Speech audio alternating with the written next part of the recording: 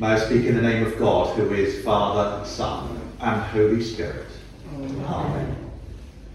Don't know if any of you remember watching some of the Harry Enfield programmes with Kevin the teenager. It's so unfair. My daughter Bridget is 13 and she's been in that mood for several years, to be honest. But it's so unfair. That's Jonah, really, isn't it? It's so unfair. God said to Jonah, go to tell the people in Nineveh, sort yourselves out or you're in trouble. And Jonah says, no, I don't want to do that. They might change what they're doing.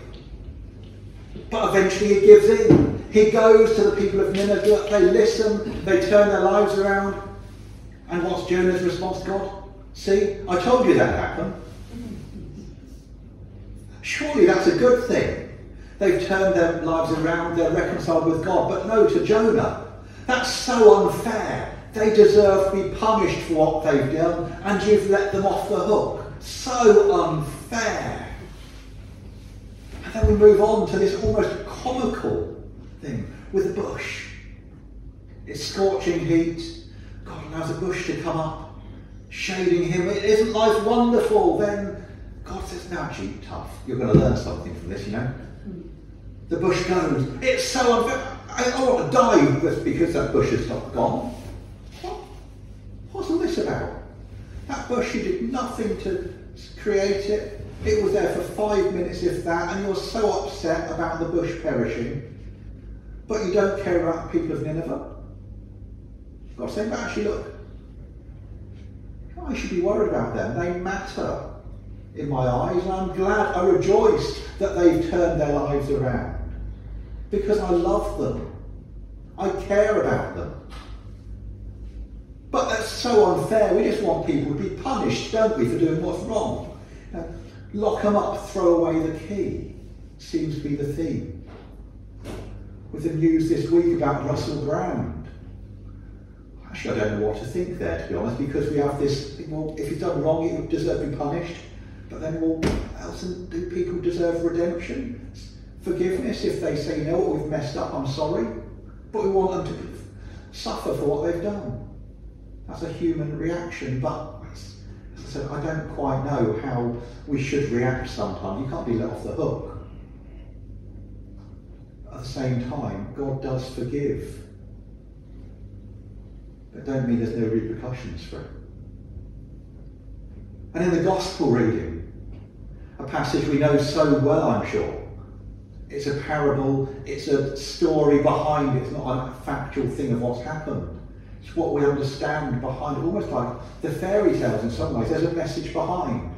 There's the workers employed first thing in the morning, a bit later, at lunchtime, mid-afternoon, and later on. At the start, they're told, come and work for me, you'll get paid the full rate. Later on, you don't hear a promise of what they're going to be paid, just you'll receive something. But those employed with an hour to go, why were they still there with an hour to go? I wonder. Anyone like doing PE when they're at school? I didn't. I was that one picked last. Why was I picked last? Because I was pretty much useless at PE. This is assuming that I hadn't persuaded my mum to write me a note to get out of PE as I normally did. I'm so good at PE that once I was sitting down putting on my pads ready to bat in cricket when I got hit on the head by the cricket ball. That's how good I am at it. Why was I ever picked last? Because no one wanted me on their team. And I can't blame them. So why were those stragglers still sitting there doing nothing all day? Because they weren't very good workers. They wouldn't have done very much. I don't want to say they were hopeless, but probably not far off. But even then, at the last, they are employed, and then, you know, it's the end of the day, the payment comes. Those who are employed all day get paid what they think. Great, I've had what I want. Then they look, wait a minute. Those lazy layabouts who have been doing nothing, I have to be careful what I phrase then, they've been doing nothing all day, then they get paid the same as us. That's so unfair, Kevin the teenager mode. How can they get that? They don't deserve that. We deserve that. You know, we've worked hard, look at us. But them? No. Maybe give them a cup of lukewarm water or something, I suppose, but they don't deserve any more. And they should be grateful for that, you know. They deserve nothing. We don't want their sort, they don't do anything. So unfair. We can relate to it, I'm sure. But of course, it's not speaking about payment. It's not speaking about wages. It's something beyond that. It's speaking about God's grace. It's speaking about salvation. It's speaking about God's love for us. Grace, crazy grace, irresponsible grace even. Irresponsible grace from God. And we hear the landowner said, I paid you what I promised, didn't I? It's not my fault that I'm generous and want to give to others as well. That's up to me with what I've got. Crazy. Would we do that? No idea, I suspect not. On Thursday, I was celebrating the Eucharist here on the feast of St. Matthew, and I warned those who were here I was effectively preaching the same sermon. Not quite the case. But Matthew, the tax collector, called by Jesus. We're not too keen on the tax man now, to be fair. But back then it was even worse. They'd been taking an extra bit for themselves. Well, if you're going to take money off people, might as well make it worthwhile and take a bit more. Jesus called him. Follow me, he said. And then he ate with them, and other tax collectors and sinners we hear came to meet with Jesus, to eat with Jesus, gathered around the table, sharing fellowship. And there was outcry. Why are you going around with that sort of people? You know, they're not very nice people.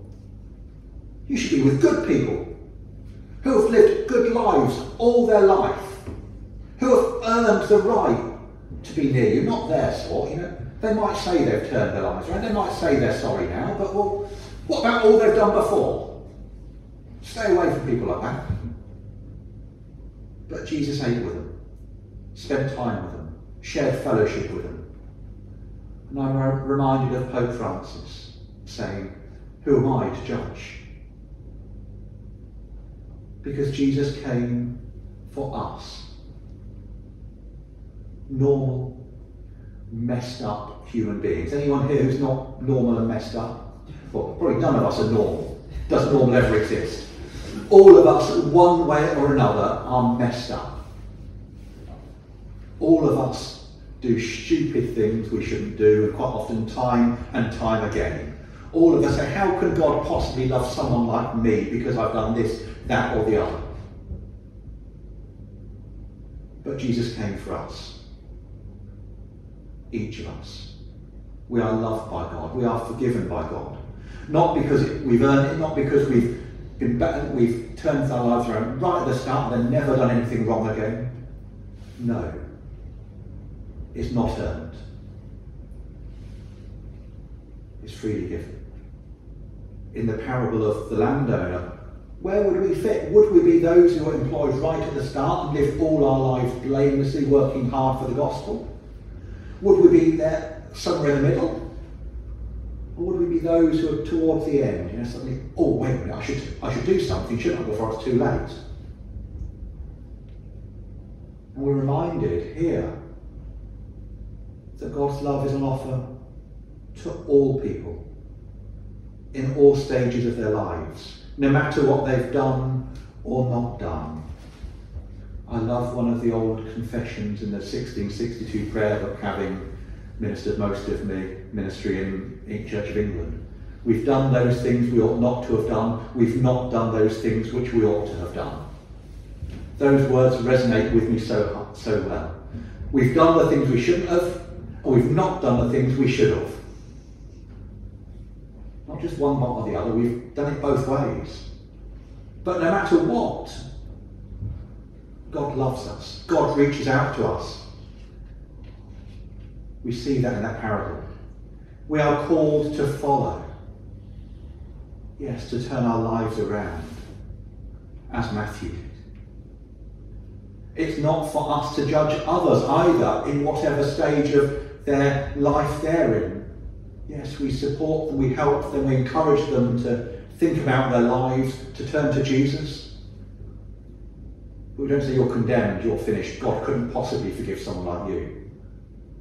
Because actually, we see in the gospel he can. It's not for us to judge, as Jonah was reminded. And that is difficult. But we are all sinners in need of redemption. We are all called to repent, day after day, week after week, month after month, year after year, as the people of Nineveh were. And they did turn and repent. But I wonder, do we always want people to repent, to always have the potential for redemption? Or with some people, do we think, well, we'd rather they didn't, what they've done, well, no. A bit like Jonah was saying. Do we feel some people are beyond God's love? We are reminded of that in the gospel. It's never too late, even at the last, for people to turn to Jesus, repent of their sins, and be forgiven. It doesn't mean there's not repercussions. It doesn't mean that the law system doesn't have to all work. But it does mean God can forgive. God can reconcile. And that seems unfair sometimes. It seems unjust. What about us who have lived better lives? But hey, it's not something which is earned. It's something which is freely given. It's not up to us. It is God reaching out in love to each and every person, if only they will respond. If only they will open that door, if you like, to let Jesus in. And so we are invited to accept God's love. We are invited to receive God's grace.